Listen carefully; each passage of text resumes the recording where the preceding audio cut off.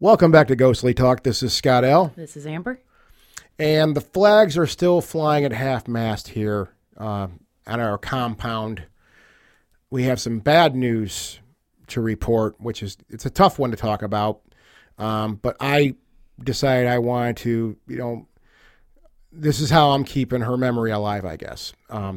So you guys may remember a while back, she came to us in February of 2019, which really wasn't too long ago, our baby kitty, Jenny, who we put some posts up about her on the website and stuff like that. And if you're part of our social media, you probably got inundated with pictures of her also on there, our baby kitty cat. I think we talked about, Amber, her, how she came to us. Didn't we talk about that? And yeah, she just kind of came into our lives, and long story short, we talked about did we talk about the thyroid thing she had in December? We talked about the thyroid thing, and that was December. We got her past that. We got her to treatment. She was good. And then unfortunately in March, we noticed some issues on her face, like a wound. So we had that checked out and went through a lot of stuff. And at the end of that, we found out she had cancer. So we basically spent from March, literally the beginning of this whole COVID thing, until it would have been August 7th, which was like a week and a half ago. We fought this hard. Jenny, our baby kitty, she fought it hard too. Our doctor, more or less, we had the conversation and she said, look, she's in pain. She's suffering. We did everything we could. We had surgeries done. We had chemo done to try to help her, because there was no place in the world that was a better home for her than this home that she was at. And she was literally the queen of this house. She wanted for nothing. And we wanted her in our lives as long as we could. But, there's that time where, you want them in your lives and you don't want them to leave, but you also love them so much that you don't want them to suffer either. And just putting an animal through any type of more than maybe they should need, it's abuse in my opinion. So we talked to the doctor, and unfortunately we had to send her off the best way we could. And that was on August 7th. So yeah, I don't think we really made a big thing out of this, on the show here over these last several months or on social media or any of that stuff. It's something that it was a battle we were fighting with her. And we wanted to get her through it. We did. I don't know, Amber, are you okay over there? Yeah. You're just kind of, yeah, but I think we're both just still kind of messed up over this thing. But I wanted to talk about it. I'm trying to deal with this, and I know Amber's trying to deal with this thing too, because she really became literally the light of our lives. She was our little baby here, and this whole house ran around her. And it's kind of weird still walking in the house and not, yelling baby girl out and going and finding her. It's just something that I don't know if I'll ever get over myself. I don't know. And I'm not speaking for Amber either. I'm just speaking for myself. I don't know if it's something I could ever really get over. It's something I think I can cope with. I'll have to learn how to cope with it as time goes on. But you got to move forward though too. And that's the one thing that I know, sitting through this thing and just thinking about, how she's not in our lives now. And it really does hurt. I want her back. There's a part of me that's gone. I know there's a part of me that's gone now, and I know there's a part of Amber that's gone as a result of this. And I want nothing more than to lay down on the bed with her and give her a kiss and a hug. And yeah, that's just not the case anymore. So you got to look forward, man. That's just what you got to do. So we're doing that. Shows have been a little sparse because of this too, because we've just been dealing with this. But you got to look forward. That's all you can do here is just look forward. So we're looking forward here. And you know what? This show, I'm really happy we did it. Yeah, this was a fun show. This really made me, because I felt shitty for the last couple of weeks. I felt really bad. I like interviewing random people. Like our last show was Preston Dennett. He's not a random person, but yeah. I mean, I really have enjoyed all of our interviews with fellow podcasters. Yeah, and I want to do more of that. There's a really fun camaraderie, I think, that podcasters share. And so I've had a lot of fun doing that. And so we had the Southern Gothic podcast tonight. Yeah, and it's a funny story that we'd get into about how I discovered this podcast, and talking to Brandon, and I'm going to screw it up. No, again. you're not.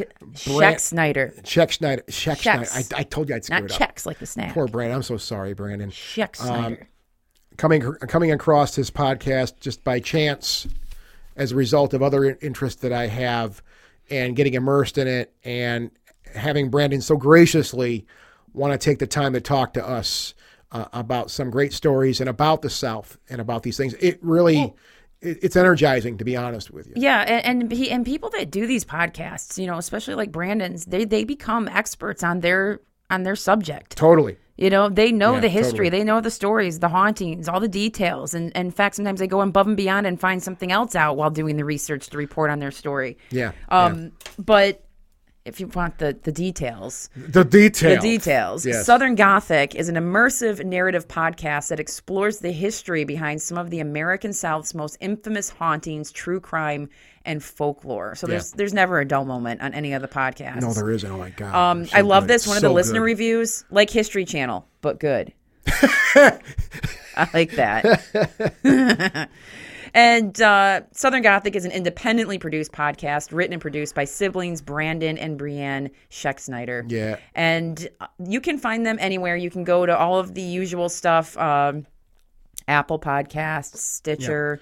But they're at Southern YouTube. Gothic Media, Yes. southerngothicmedia.com. And of course, if you go to That's our the website, you'll find them. And Brandon himself, I know we were talking to him after the show, but for a while. But yeah, for a long time. But he's a Love the veteran guy. recording engineer with over 15 years experience in music production. Yeah. And I think I even read that he helped produce some Dolly Parton and Miranda Lambert. Yeah. So that's pretty awesome. Yay. Yeah. So we had an awesome time talking about plantations. Well, haunted plantations. Yeah, which, and these. Well, we'll let you get into it. We'll let you get into it. Yeah. We really enjoyed doing this with Brandon, and we want to thank Brandon again for spending some time with us. And I think, Brandon, I want to tell you, it's a message to you, man. You didn't know this when you were talking to us, but you're really helping us out here, and you really helped us tonight. So thank you. Guys, enjoy our interview with Brandon Scheck Snyder? That didn't sound right. Enjoy. Scheck Snyder. Scheck Snyder. Ooh, Brandon. Enjoy. You know what? Do it. How about enjoy our show talking to Brandon from Southern Gothic Podcast.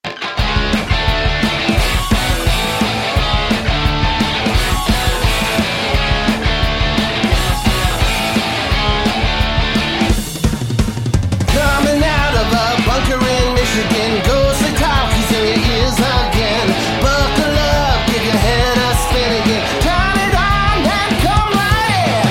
Born in 2002, the one and only GT Crew, coming back old school, run right over you. Ghostly, talk, ghostly, talk, ghostly, talk, ghostly, talk.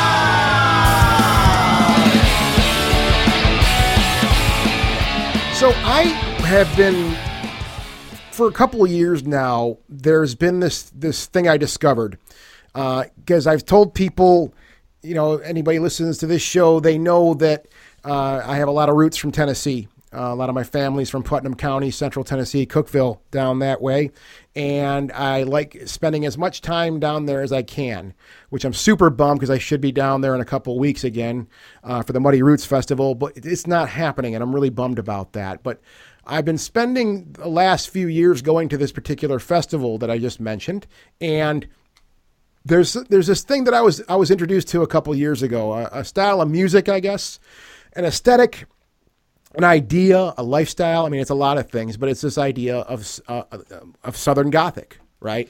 And it's something I just, will randomly Google, right? Mm-hmm. And that's kind of what leads us to where we are sitting here tonight and the wonderful, powerful gentleman that we have on the phone, because I come across, namely, the Southern Gothic podcast, right? And of course, I was like, well, this looks interesting. And of course, I dove right in, and I knew immediately, I'm like, oh, I really would like to speak to him on our show. So, Brandon, and I'm going to screw it up. I totally, because I always do this. You just did it. You just said it correctly. Okay, you can so- do it. I believe in you. Go. Okay. Brandon Scheck-Schneider. You did it. Did I get it? Yes, sir. You got it. Brandon, welcome to Ghostly Talk, and thank you so much for taking some time to come and talk to us. We really appreciate it. Thank you guys for inviting me. It's absolutely a pleasure. And I had no idea you had a family down here in Tennessee. So Well, we went back maybe and we'll forth. see you soon. Yeah, I saw on the screen here that you're from Tennessee also. Am I correct? Yes. Well, I'm New Orleans born and raised, and moved up here for college, and kind of stuck around and married a Tennessee girl and had Tennessee babies. So now I'm never, unfortunately, while my sister and my partner in this podcast is still down in New Orleans. And if you've ever met a New Orleanian, we are a proud group of people. Unfortunately, I'll probably be a Tennessean for the rest of my life now. Just from experience, I can tell you that's not a bad thing at all. I love Tennessee. It's my favorite place in the country, and I think, there's just a lot to me. Of course, my roots are down there. A lot of family I have is alive and buried down there too. So it's an emotional thing. Whenever I go down there, I always kind of just feel that kind of draw and that heaviness, that gravity, which is not a bad gravity, but it's just that gravity that I feel. It's heavy for me. It's just a heavy feeling being down there, and I like to spend as much time as I can, and getting into some of the more spooky stuff that we're going to talk about, I think that may be part of this equation. And I know there's certain things we're going to touch on here tonight, but I do want to ask you, because obviously the Southern Gothic podcast, and I don't want to go down the trope of asking you, so what was your inspiration for starting the show? Because I mean, and I know we get that a lot too. And I think everybody who does this gets that. But this is a very specific topic, though. I mean, Southern ghost stories and stuff like that. Southern Gothic's a name, obviously. But do you think? Let me ask you this: what do you think makes the Southern ghost stories or Southern legends or any of these type of things makes them so unique? Do you think? Right. Well, the South is an interesting place right now, and I think, and it has been for a long time, and if you were to go from a perspective of paranormally speaking, the South is no more haunted than anywhere else that humans have ever lived. We've had the same tragedies, we've had the same things, but at the same time, what the South is so unique is that in the last about 300 years, you've had this massive convergence of all these different cultures that have come here, European cultures coming in, and they're taking land from native cultures that have lived here for millennia, mixing with cultures. The French had colonies here, the Spanish had colonies here, the British colonies. We have all these things, and then we also have this horrific past with enslaved people that have lived here and helped build this society, and it's all come together in the for lack of a New Orleanian's better term, it's all come together in this gumbo of cultural things that have all mixed together. Yeah. And it's all so recent that it's very documentable. Yeah. It's very much a very present history that's still here. Well, and we feel that especially with the state of things that are going on right now. It clearly is something, like you said, it's very documentable. It's there, right? And we're still feeling that, I think. And I think people, and again, this is just my take on it, is people are looking back on that probably more so nowadays than ever and going, man, what the hell happened here? We do. I mean, we are where we are right now. But those are facts. I mean, and this land was taken to a certain degree. I think it really was taken. And I'm no history expert. But I think that's something that does tie in, especially nowadays where we do have people that are standing up and saying, hey, you know what? We need to really look at what happened here and, of course, not do it again. Right. Exactly. And, the South, it's got a lot of things going on, and, you can go down a tangent politically or culturally or anything else.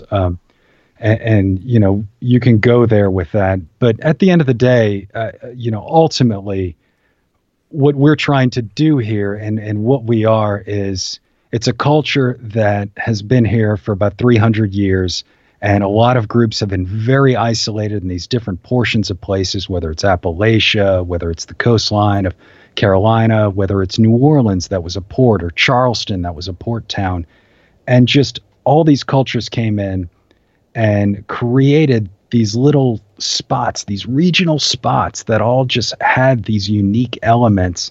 And that causes conflict. Yeah. And we can recognize it and we can move forward. And, if we do want to go culturally or politically, we can say, hey, we've been through this and we just have to continue on looking back at history. And, we put a lot of pride in our history in a sense of understanding the truth about history. So, yeah, it's a tough thing to say. I get that. And yeah, I don't want us to be, we mentioned before we started doing this thing, like, oh, we had no problem going into the weeds, and these are now we're going into the weeds, and these are maybe weeds I don't think either of us want to go into, but it is interesting to think about that, because okay, well, it is where it is, and I'm not proud of it, and nobody else is proud of it. Maybe we should move forward, but never forget, right?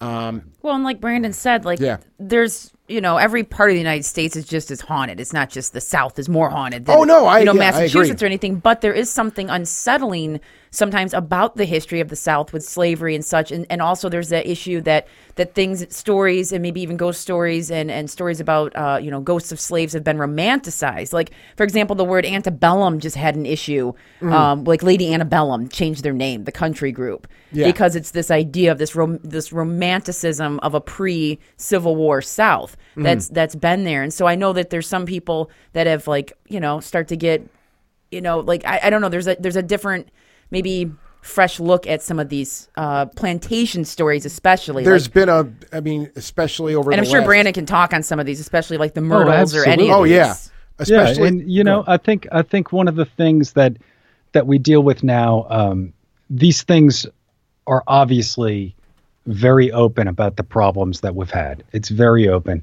And the only thing that's stopping us from really recognizing these things moving forward and correcting these issues is whether or not, us folk in Tennessee double down or not, whether or not we're ready to move forward with it. And ghost stories to me, when I do ghost stories and when we talk about these things, ghost stories are this little niche of the South where we do see those romanticisms, like you said, these things where we've held on to these stories because they're just ghosts, right? To regular people, this is just a ghost story, right? This is nothing. But yet it really exposes at the same time some of the things that we've doubled down on in some ways. In other ways, it exposes things that really make up the culture, and you can understand Southern culture better once you kind of get this mile-high overview of how we look at plantation culture from the underbelly side. Yeah, and that's what makes your podcast, it drives home the point, and this is what, when I listen to each one of these episodes in prep for this, I kept repeating it in my mind because we talk about this a lot on the show, is especially if you want to study ghosts or you're out there as a researcher, we always have found, and everybody we talk to finds, that you become more of a historian than you do any type of ghost researcher, I guess, right? And the Southern Gothic podcast drives that point home like no other, because and what I love about the episodes is they're 20 to 25 to maybe pushing past 25 minutes long. So I love that. Because there you can get a really, really piece of interesting history and a great ghost story too, in under a half an hour, right? And I know, unfortunately, we live in a society where people have a bit shorter of an attention span, right? I feel attacked, Scott. No, not at all. They're 25 minutes because that's all the attention I have. Yeah. But no, there's a lot crammed in there though too, and that's what I was saying, is there's a ton of history we hear in each one of these stories. And really, it seems, while the ghosts are really, that's the headliner here, but it seems like the ghost story is kind of the cherry on top for the whole thing. And really what the story is, it's a piece of history you're talking about. Am I correct on that? Exactly. I think on our best days, I'll just mention, I know I'm like the figurehead of this podcast, but I do this with my sister, who has a master's in library science and a major in history, and she's an archivist. And so she does a lot of the really in-depth research, and she's the one that really puts that authentic, vibe to it, that gives us the ability to really present it in a way that isn't just a romantic tale, right? So what on our best days, what we're trying to do is we're not trying to say that a ghost, a haunting, any of those things do or don't exist. But what we're most interested in is we're interested in how it evolves. Yeah. And we're interested in how a ghost story, how a story about a plantation ghost, that a person who might have died in, let's say, 1868, how this evolved from the time of 1868 until 2020, and the way that it has been presented as oral history for maybe the first 40, 50 years of its life, maybe reaching into some early publications where you had some county historian came around and documented somebody whose dad told him about this story, then going further down all of a sudden into what mass media is now, where Ghost Adventures visited and picked up this story. And it's evolved over the course of that almost 100 or not quite 150 years. Mm-hmm. So that's kind of where we sit in regards to what interests us the most, is kind of this evolution, and what does that evolution say in terms of the context of history in the South and everything else on our best days, right? Well, and do you find, just out of curiosity, do you find that some of these stories start to amp up and get snowball effect, I guess, let's say, over time? Because we've heard, there's lots of stories and legends where they seem to get that when they're passed down, whether it be something more of an official unit or just people talking around a campfire. Do you find that they gain momentum and get more bombastic, I guess? Exaggerated. There you go. That's the word I'm looking for. Exaggerated. Or do they go ahead. You're talking to a Southerner. I mean, that's what we do. Hold my beer. Let me scare you. We, everything we do, I just in the conversation we're saying, I've been thinking about lately this story in Alexandria, the legend of the female stranger, that there's a tomb in Old Town Alexandria from right after the War of 1812. A mysterious woman shows up in Alexandria, Virginia, with a mysterious Englishman, and she's sick, and she ends up dying. And the man mysteriously, he doesn't say his name, and he buries her in this plot after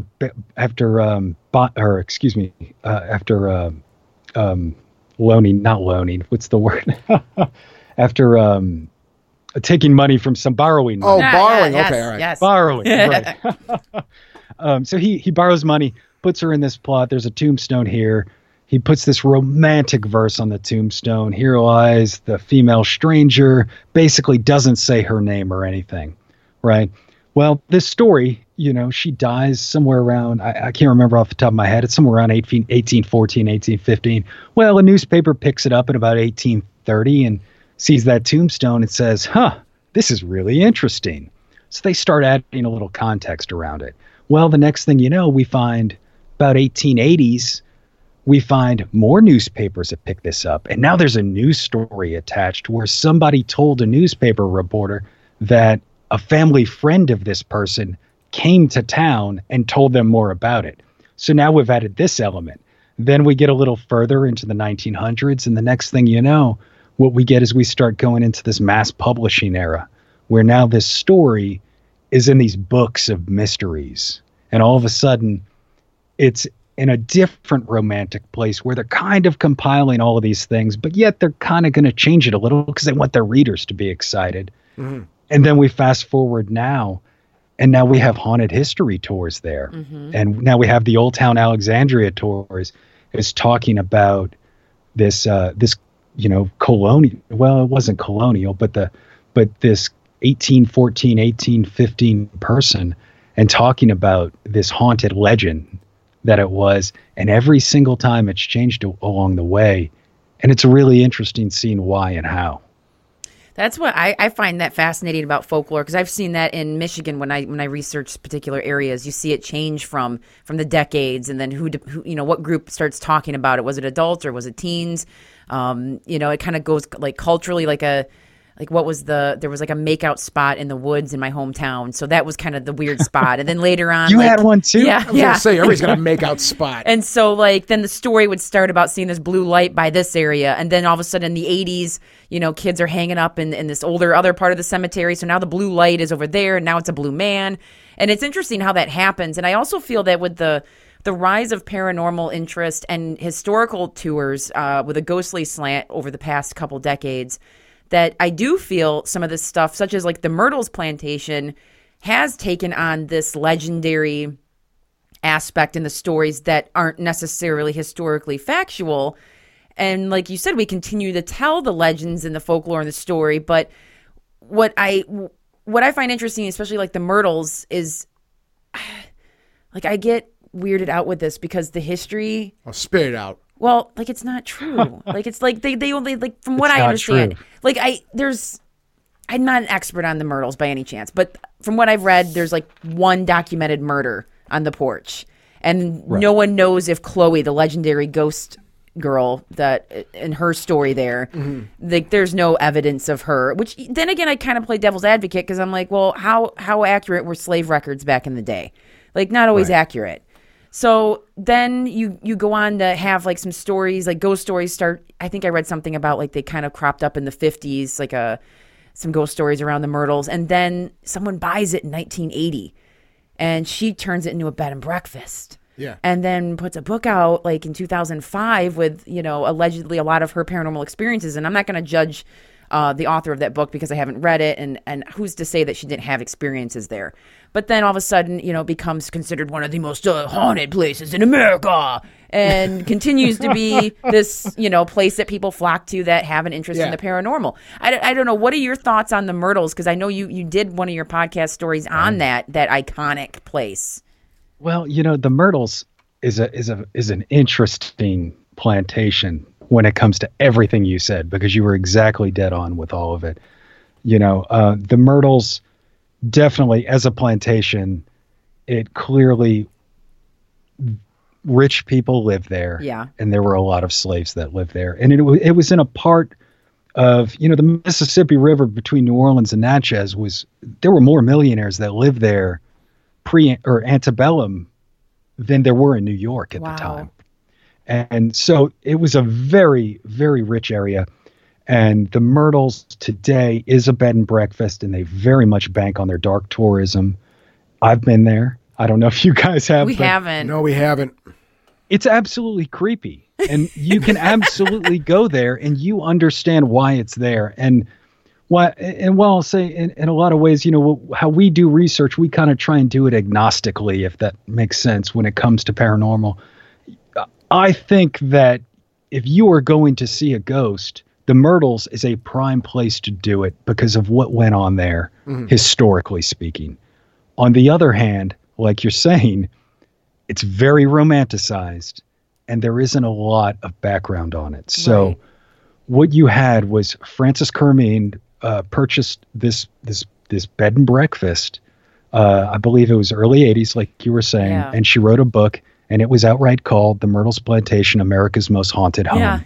Yeah. And she wrote all these stories about all these things that happened. And within her book, she mentions all the tropes that we hear. She thinks it might have been built on a Tunica burial ground, right? There's a lot of these things where I won't doubt her for a second in believing that she experienced a paranormal experience while living there. But the story of Chloe, unfortunately, is a very stereotypical Southern white view of what an enslaved person threatened to white society. Yeah. So the story of Chloe, to anyone who hasn't heard it, essentially what Chloe was a mixed race slave. She was able to move into the big house, quote, because she was the mistress of the master of the house. And of course, he wanted his concubine to live with him. And then, of course, the story goes on that over the years they grow apart, and Chloe is very scared about having to go back and work in the fields. And so one day, Chloe's eavesdropping on her master, for lack of a better term. This is what it was. Mm-hmm. And he overhears this, and he throws a fit of rage, ends up chopping off her ear, and forever she's doomed to wear this green turban that covers up her scars. But the story doesn't end there. Chloe wants to get back into the big house. She doesn't want to be outside of this. So here's this young woman that has to decide what she's going to do.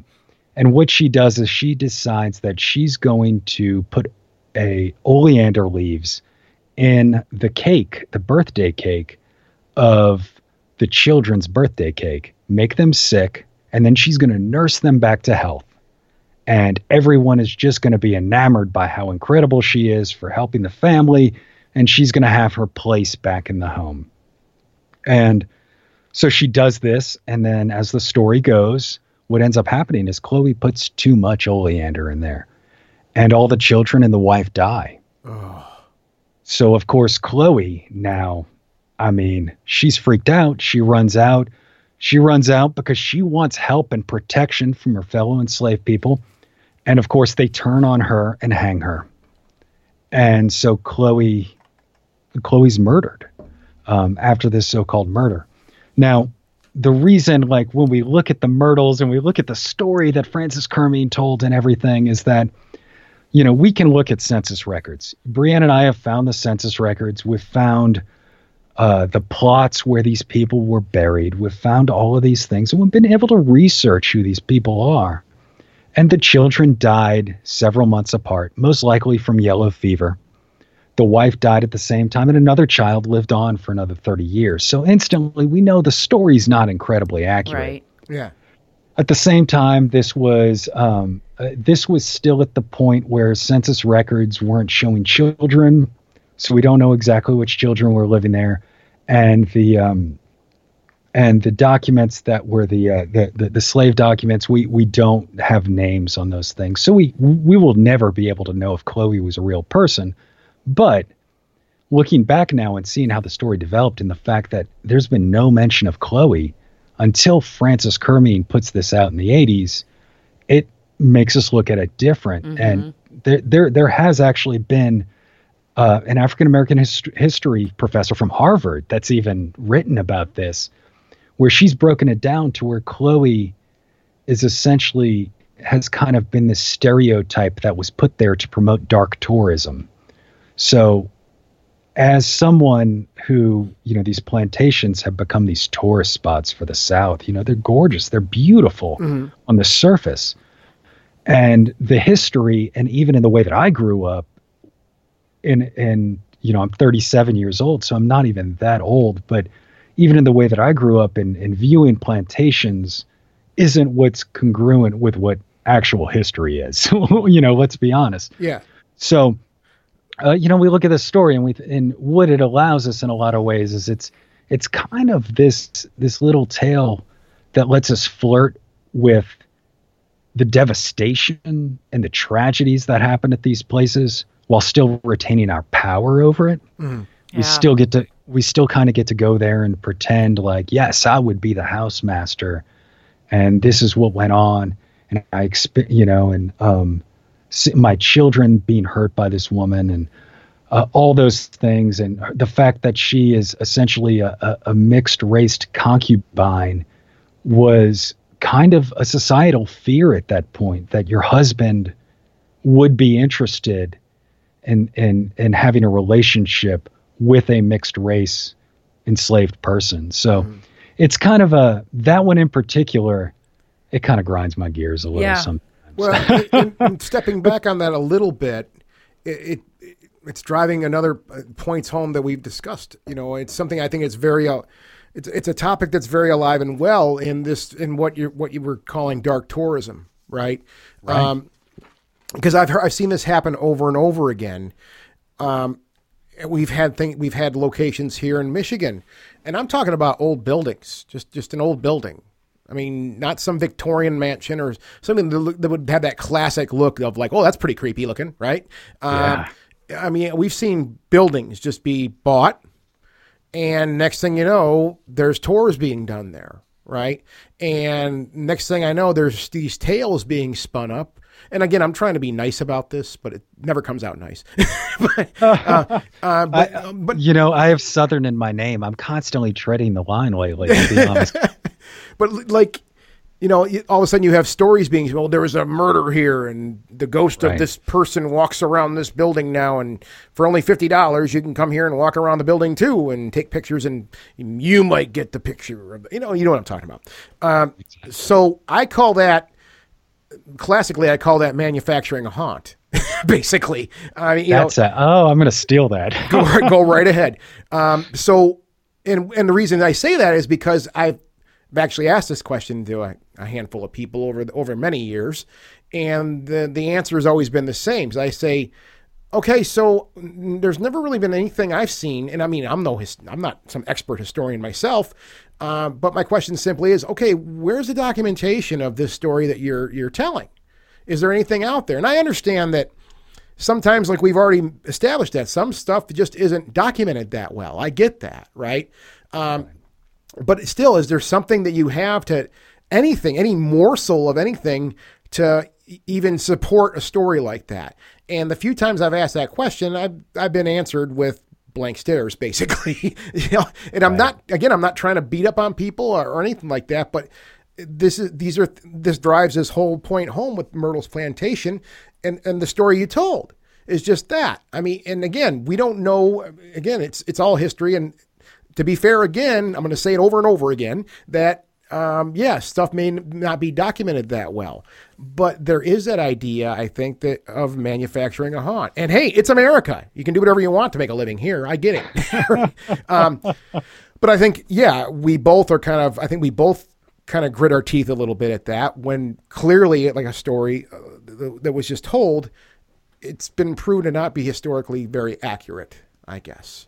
But it sells books, and also people want to, and you know what? I mean, I agree. I know without going to Myrtle's Plantation that it would be somewhere that I would never forget after I'd love it. We're going to go someday. Oh, absolutely. It's gorgeous too. And and I'm in no way pushing anyone off from going there. Either am I. And I'm in no way pushing anyone off from experiencing what might be there, because there is documented tragedy there. There's no reason why it wouldn't be haunted. Yeah. We kind of question. There's no reason. People have posted pictures. There's a mirror in the foyer that handprints continually pop up on. There's a couple of iconic pictures of a young girl in a mirror, and in no way does this invalidate any of those hauntings. Yeah. It's just questioning, how have we romanticized it, and what do we really understand with what we're dealing with? And that's a place, the Myrtles, it's interesting because the Myrtles really, it popped up at a time when mass media was ready for a place like that.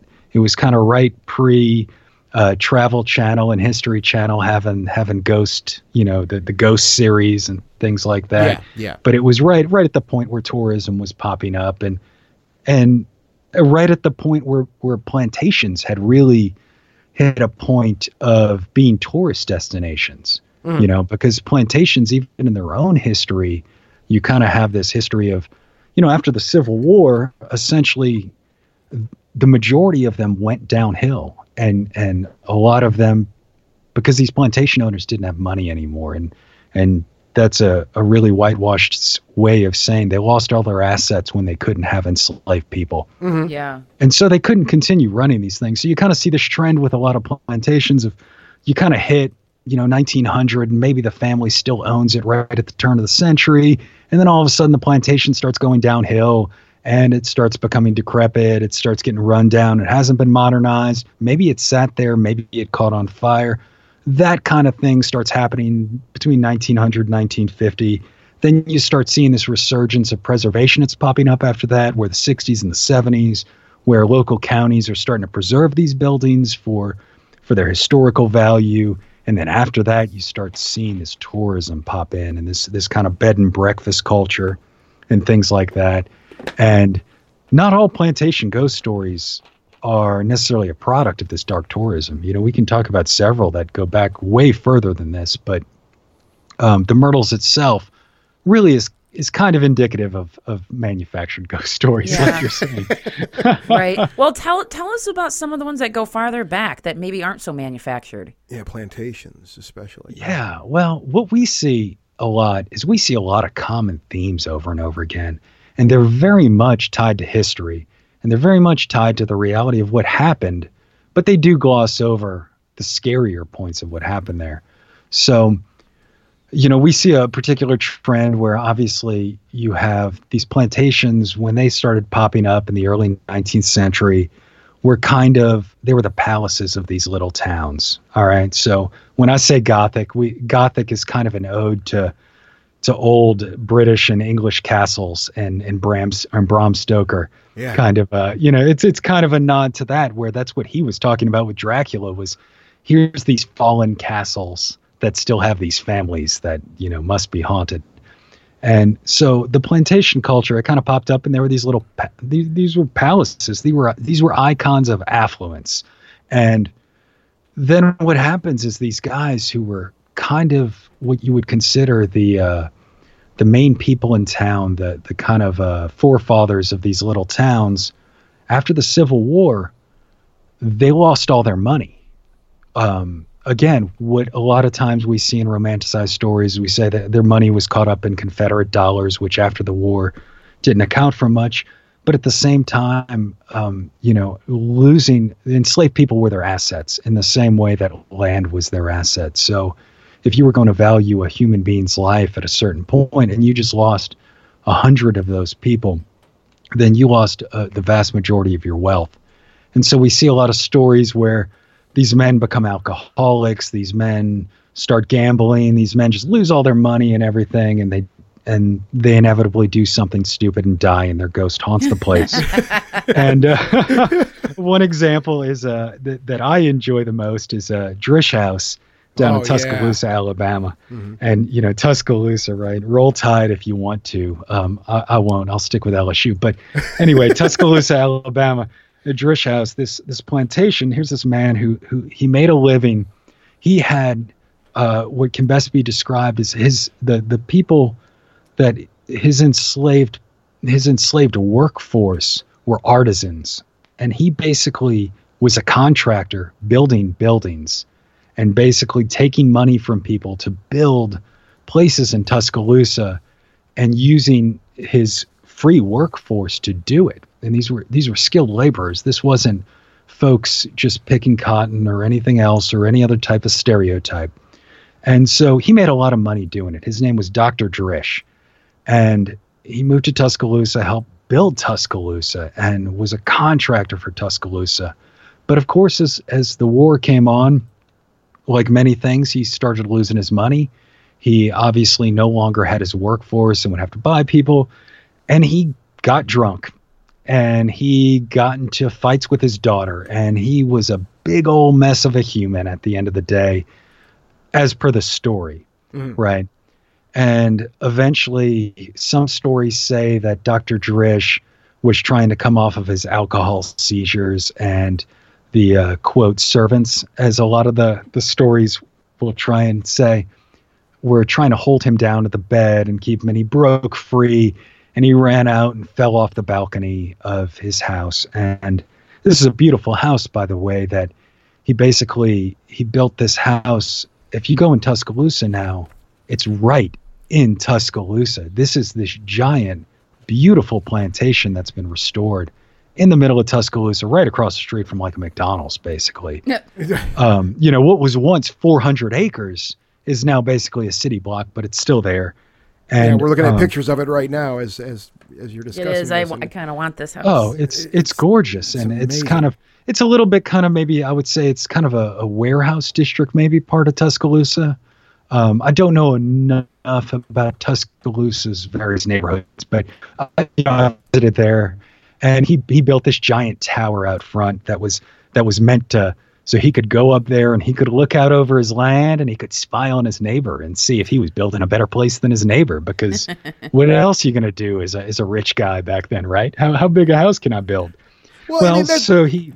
I don't mean to cut you off, but His version of Google Earth. I do want to ask this because, I mean, the plantation culture you mentioned, and these stories that I listened to on your podcast, there was that thread going through there where these beautiful, I mean, and the one we're looking at right now, the Drish house that we're discussing, it's amazing. I mean, anybody listening to the show, it's easy. Just Google it. You're going to have a million pictures to look at. But it was this, well, you said the term affluence, right? It seems like all these different stories we hear, it's just like, I am going to build the grandest building ever created, right? It's this idea. And this house is massive. Yeah. And it has this massive tower out front, and it just seems to be that thread that run through there is like, I have to outdo. It's a big ego trip. I don't know. Absolutely. So here's what's different about the South too, is a lot of the people that came down to do this were not this was not generational money for a lot of them. And that's why the South kind of has this indignant, self-reliant culture in a lot of ways, is that, all the generational money of the East Coast that came over to America that built these grand colonies, they pushed out a lot of this kind of other element of European. And these were the men that went out to the South to make their mark in a lot of ways. And while, these men came out here and, there were doctors and lawyers and they helped establish these plantations, and they obviously had this amount of like, what you would call, chutzpah, right? Like this kind of, that kind of, I'm going to go out and I am going to carve 500 acres of trees down and build a plantation. And so they had this entrepreneurial sense that did not come from generational money on the majority front. And, the problematic part comes in that they weren't the ones out there with the saw, but, so yeah, they were all about the elegance, all about kind of showing off and trying to make something better than the people that they were competing with. Flamboyant. That's flamboyant. That's a good word. That's because, I mean, this house, the Drish house we're looking at, and I was trying to put my finger on something, and that is the word. I mean, it's a beautiful house, but it's flamboyant. It's loud. Absolutely. And I mean, nothing I'm saying is mean. I'm not really making fun of it. But it's loud. It speaks like, I have money. Absolutely. So, we don't know because we don't have pictures from back then, but the basic understanding is that he built that house and he made every room in a different style. Oh, and wow. To try and make it a showcase house for the people he was selling to, for the people he was trying to build homes for. So it's kind of a mixture of styles. When you hear about, if something's going to be Gothic or, it's going to be some type of Italianate style, some type of other, Greek, Romantic, Greco, all those things, he kind of put those all together in that house. So it's a unique one for sure. It was a model home, so to say, for potential buyers, other people to do work for them. I'm hearing that in this episode, and I thought that was very interesting. That it was not only his home, but it was also a selling point. It was something he would show off to people. Yeah, absolutely. I thought that was super neat. So, there was wasn't there something about candles in the legend of this house? Oh, we haven't told the ghost story. We were just telling the background. I'm jumping ahead. We're sitting here freaking out about the house. Yeah. Well, what happened was, so he ends up dying. He falls from the stairs, falls from the balcony. However, whoever tells the story basically is going to kind of outline which version of that. His wife is just absolutely in grief.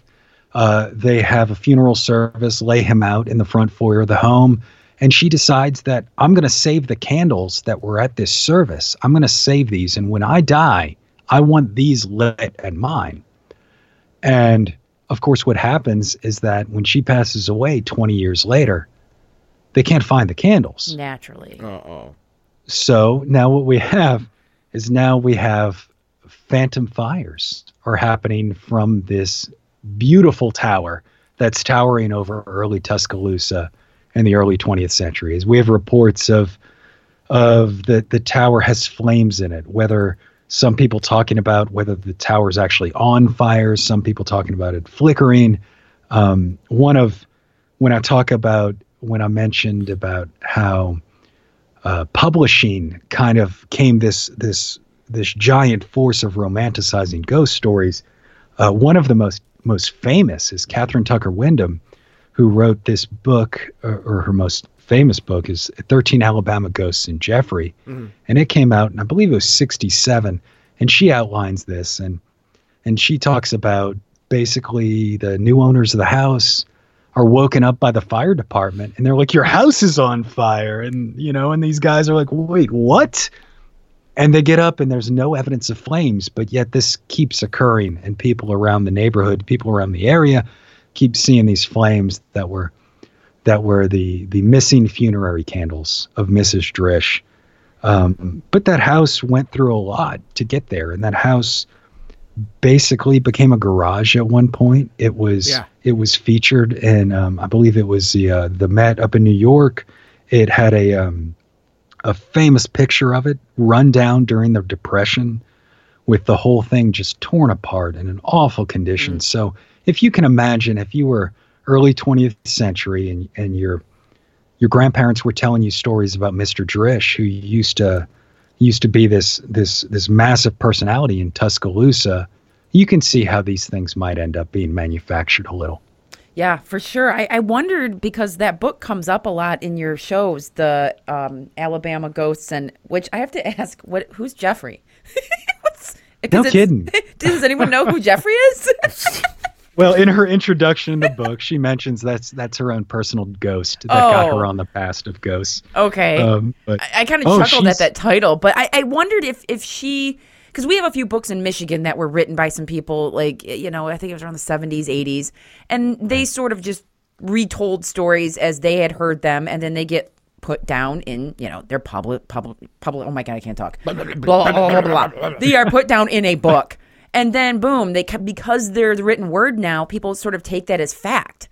And then they run with that story, and then they don't fact check it or anything. And now that it's easier to fact check things or to go digging in historical newspapers, let's face it, if you wanted to go looking into old newspapers 15, even 20 years ago, you're sitting in a dusty archive in front of one of those nauseating contraptions that, move the paper in front of you, microfiche. Oh, you would have to be my sister and understand how to do all of these things. Oh, yeah. And and I work in a library too. Like I'm Oh, no kidding. So like when you said your sister did all that, I was like, her antlers popped up when you kindred said spirit. that. Yeah. So but I kind of wondered if this book was also one of those type of books that this author romanticized the stories as she heard them in the 60s, wrote them down, and then for decades after that, people believed this is the story. This is how it is. It's ones and zeros. I wondered about that. I would say, this is just pure supposition, and it's all based on, I'm not going to go on an individual basis, but generally every state has their own 13 Alabama Ghosts in Jeffrey. Yeah, you're popped up at some point in the 60s and the 70s, and just likely because publishing was able to start marketing that type of material in that kind of mass market sense. So we do see a lot of them. There's a different one. I off the top of my head right now, I can't think of. There's a West Virginia one and a Virginia one, and I mean, these people keep popping up, and they are romantic.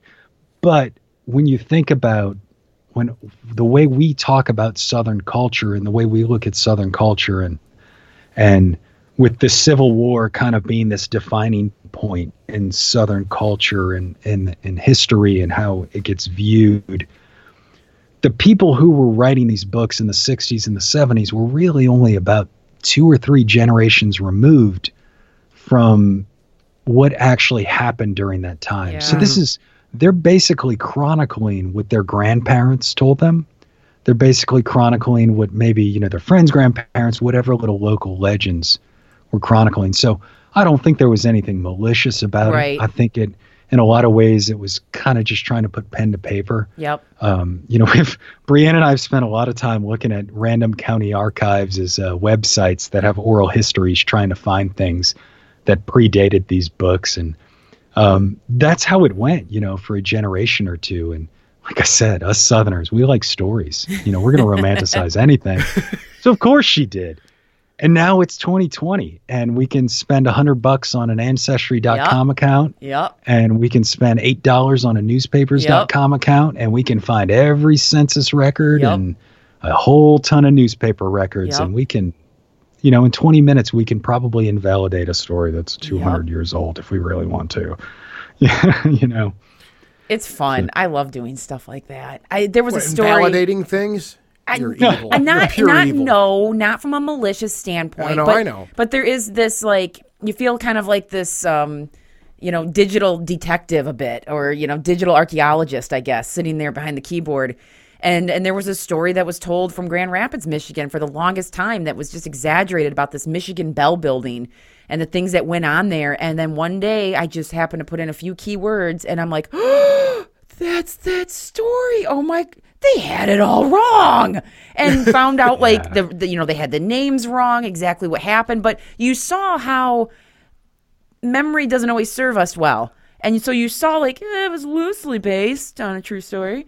And it just, I don't know. So now it's been published in books and stuff because other people have found the story too. And so it's nice to see that there is this new generation of publishing that's saying, well, here's the story that was told for a while, but here's the real story, which of course is the best thing ever. I want that real history. That's what I love about being able to dig for stuff like this. But with these stories, one of the stories on your podcast is the quintessential ghost story. And that involves romance, the romantic notion in a different way. And it's The Bride of Annandale. Annandale. Bride of Annandale. And I love... Which is a epic tale. Yeah, it's... I would love to discuss that one with our last, 10 minutes. All right. Oh, absolutely. Yes. Well, The Bride of Annandale, it's really... You're saying it's quintessential. It really is. Yeah. I was talking about earlier about the fallen rich man, right? Yep. Yeah. But the fallen rich man's daughter Yep. is really the story of plantation culture that came out. And The Bride of Annandale as a story, this was actually, it was 1850s. So this was pre-Civil War. Essentially, this young woman fell in love with a man named Henry Vick, who's related to the folks that founded Vicksburg. Fell in love with him. He goes off to New Orleans before his wedding. And, of course, his pride gets in his way like a good Southern boy, and he ends up in a duel. And he ends up, of course, the story says that he decides in this duel that he fires his shot in the air to say, I have no interest in killing you. And the man he's dueling with shoots him straight between the eyes. Right. So here's this woman now, this young woman, who on the day she's supposed to get married is having a funeral for what would have been her husband in the church that her parents built. And it's still decorated in a way that would have been her wedding. Now, it's not, I say, as a plantation story. The plantation's no longer there, so it didn't rise up as some type of dark tourism. This is something that predated that kind of dark tourism thing. But the story of that is so quintessential that I cannot tell you how many plantations I've come across, whether the woman fell in love with a Confederate soldier who never came home. Yeah. The woman, excuse me, the young woman. It's usually a teenage girl. Mm-hmm. It's the princess of the plantation, and he doesn't come home, and she falls ill and dies. And reality says she might have died from yellow fever or something like that. If we can validate she died when she did. The story will say she died from being heartbroken. Some of them were suicides. There are some that the story says it was suicide. There's some in Virginia that talks about this woman, a Revolutionary War soldier. So it even kind of tries to date back further than that. Whether or not she actually fell in love with a Revolutionary War soldier, I haven't been able to date those parts. But this quintessential story of this heartbroken young woman was so popular in Southern culture that when William Faulkner, the quintessential Southern author, when he bought his family home in the 1920s, he calls it Roanoke. It was called Bailey's Place before him. It was an antebellum home, and he purchased this home because obviously it was his aesthetic of growing up in the South, and it really embodied in a lot of ways his work of what he was saying about the South. What he decided to do when he got there was write his own ghost story about it. And this was the 1920s. And so there's a work by Dean Faulkner. Oh my gosh, I can't remember her married name now, but basically one of his nieces has published the story of how he told the kids every Halloween this story about Judith. And Judith was a young woman who fell in love with a Union soldier who needed to be recuperated back to health after he was in battle, in a nearby battle. She fell in love with him. He, of course, ran away after he got better and never came back. So she jumped off the front balcony. The next morning, the family wakes up. The colonel, we always call the men of the South during that time are always called colonel for some reason. The colonel comes downstairs and finds his beloved daughter, dead from this awful romantic tragedy. He buries her under this tree on the property. And William Faulkner wrote this entirely fiction in the 1920s, 1930s. But yet this is a theme that I can probably, if I sat down and went through all my notes, could give you at least a dozen other plantations that have a very similar story. So it's something that embodies a lot of what that culture coming out of the Civil War and that Reconstruction era Southerner was looking at, and what they glorified and what they didn't. Well, and do you know if, like, with the story of Anne and the bride, stepping back, I want to talk about duels for a second, but go ahead. I just wondered, when you guys did your research, was he really shot in a duel? Was that proven? Okay, I didn't find anything. Okay. Exactly if that's how he died, but he did die before then. Okay. So we were able to find, I believe it was Tombstone. If any of you guys, findagrave.com. Oh, it's the best. That's the first place you always start with the ghost stories, findagrave.com. But, he did. He was a real person. He really lived. That really happened to him. Yeah. Whether or not it's a duel or not, it could be apocryphal. It might not. Yeah. You described the duel in the story, going back to Bride of Annandale. And, I never thought about it that much, I guess, as far as what a duel is, with guns, with fire, with machines that create explosions, right? And I always thought, okay, we're going to stand back to back. We're going to go 10, 20 paces, turn around and just open up on each other. And whoever goes down first goes down first.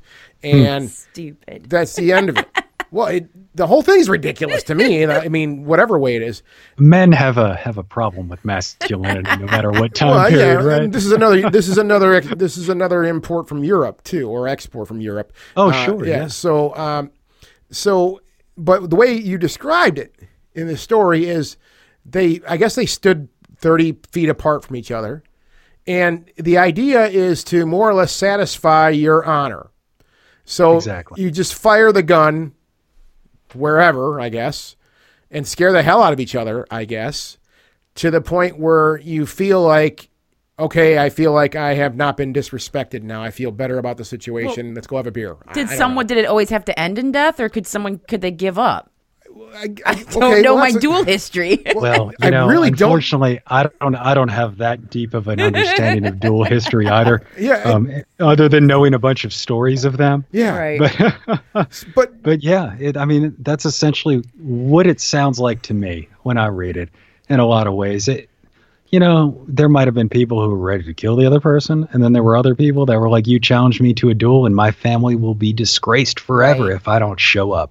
Yeah. And both of us are just going to kind of pop off a shot at each other. And again, this is, early to mid 19th century when this was common. I mean, it was illegal at that point even, but yeah, this is kind of, it's not exactly like they were fine-tuned to firearms. There were stormtroopers in Star Wars, right? Who knows where that bullet's going to go.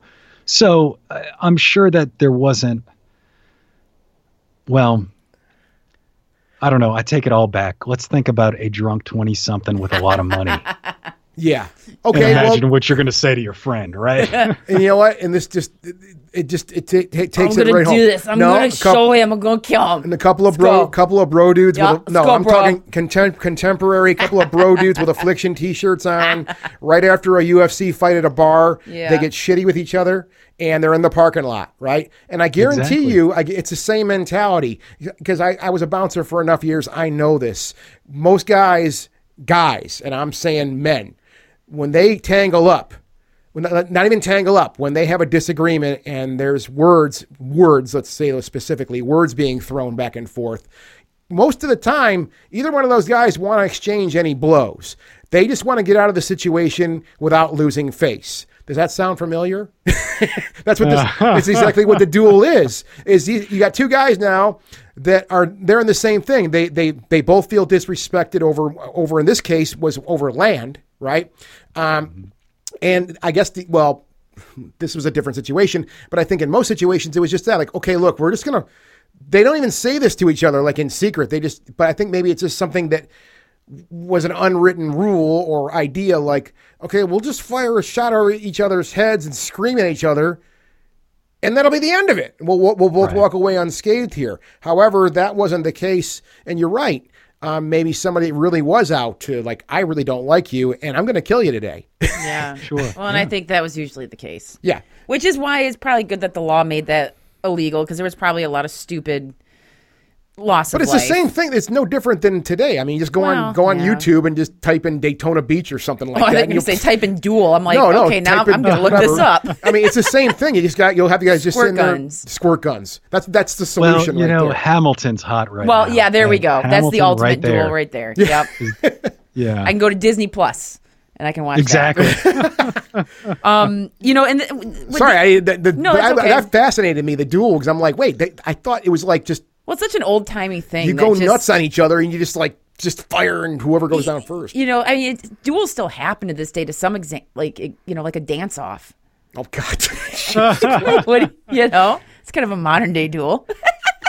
No, so with this She's starting to get tired. I'm not tired. Brandon. With this story, happens.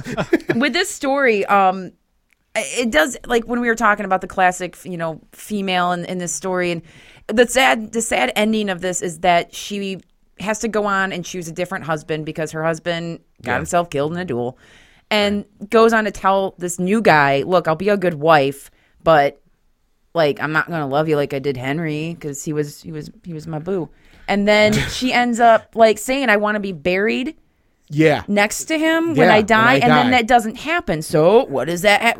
Then that's how you create a ghost. Well, that's and the first thing I thought of was I was going to go where she's actually buried right now. It's just like out of any legend. I was thinking about going where she was buried right now, where she really is, and getting her bones and putting them where they belong. That's what I thought should happen down the road too. Right. I don't know I'm sure other people have thought that too. Well, and who knows how much that got romanticized over the years, because she could have ended up falling in love with this new guy. And been like, well, yeah, don't put me by the other guy. I really like you. I was with you longer. We don't know. Oh, absolutely. We have no don't idea know how that came out. Absolutely. We don't know. We just know where she is, and we know the story around it, and whether or not people have seen the haunting or not. Yeah. Her walking around, and they're ladies in white. Yep. Is what we call these young women. Yeah. Right. And there's a thread with that. Well, it is that romanticism. How many ghost stories do we have out there that and I understand, and we've talked about this at great length too, love, this idea of romanticism and love. It's a very strong emotion. We all know that. and it seems to be a real piece of glue, or it seems to be a lot yeah. of glue with these all, stories. All ghost stories are caused from strong emotion. Yeah. You know, whether it's Hatred, love, love. crime, hatred, murder. Yeah. It's always some kind of strong emotion attached to it. It's not ever just, no one reports just seeing some dude sitting on the couch eating popcorn. And, a ghost. Right. It's always, there's always something heavier attached to it. Yeah. And story than, I know people have seen weird residual things, like just some random run in front of them and they're like, whoa, what was that? But yeah. But they seem to be tied to the this, stories we this tell, romanticism. Yeah. Especially the stories southern, that prevail. Well, these southern plantation stories that we talked about tonight too. There seems to be a lot of that involved with that too. And Brandon, I have to say, we'd love to have you back sometime. Oh my 'cause God, this is so much fun. I had a riot. Oh, well, I need to get my sister to come on and Yes! chat then if you guys, because Oh, are you she's so kidding me? introverted. Whenever I tell her somebody wants to talk to us, I don't know about that. Well, Tell her I'm a library nerd. all she has to do is listen to this show when it comes out, right? Yeah. And see that Exactly. hey, this is a friendly spot. We're not, we're not. This And isn't. it's not live. I think No. that helps people who, Yeah. you're not on the spot. No, This and isn't coast to coast. We'd you love know? to have her on, and I mean, we have to have you back. Come on down the road. I would too, absolutely love to. because this is. This stuff is really. It's a thing. Like there's so many ghost stories out there, and sitting down and listening to the Southern Gothic podcast. I mean, I've openly said this for many years that. I mean, ghost stories, I've gotten to a point where I'm kind of cynical in some ways. Like, oh boy, look, another bridge where you honk the horn 3 times and a light appears out in front of you. Oh my goodness. But from a technical standpoint and a delivery standpoint, which we never really got into, listening to your podcast and listening to how you deliver these stories, because Brandon, you got a voice like no other, brother. Yeah, you got a good radio voice. Yeah, you kill it with these things. It really got me like excited about this stuff again. So I want to thank you for that. Thank you so much. Oh, well, you guys made my day. Go walk out here, and my wife's gonna see my chest puffed up. SouthernGothicMedia.com. That's the website. Yep. We'll put this up with all the dressings. Go and subscribe stuff. to it with all your apps. Yeah, with all your apps. It'll be up on our website with all the dressing and when we post this show and all that good stuff. And yeah, again, Brandon, thank you so much for spending some time with us here, and we have to do it again. Oh, I'm so honored to be here. Thank you, guys. Ghostly Talk! Then they never sounded so good.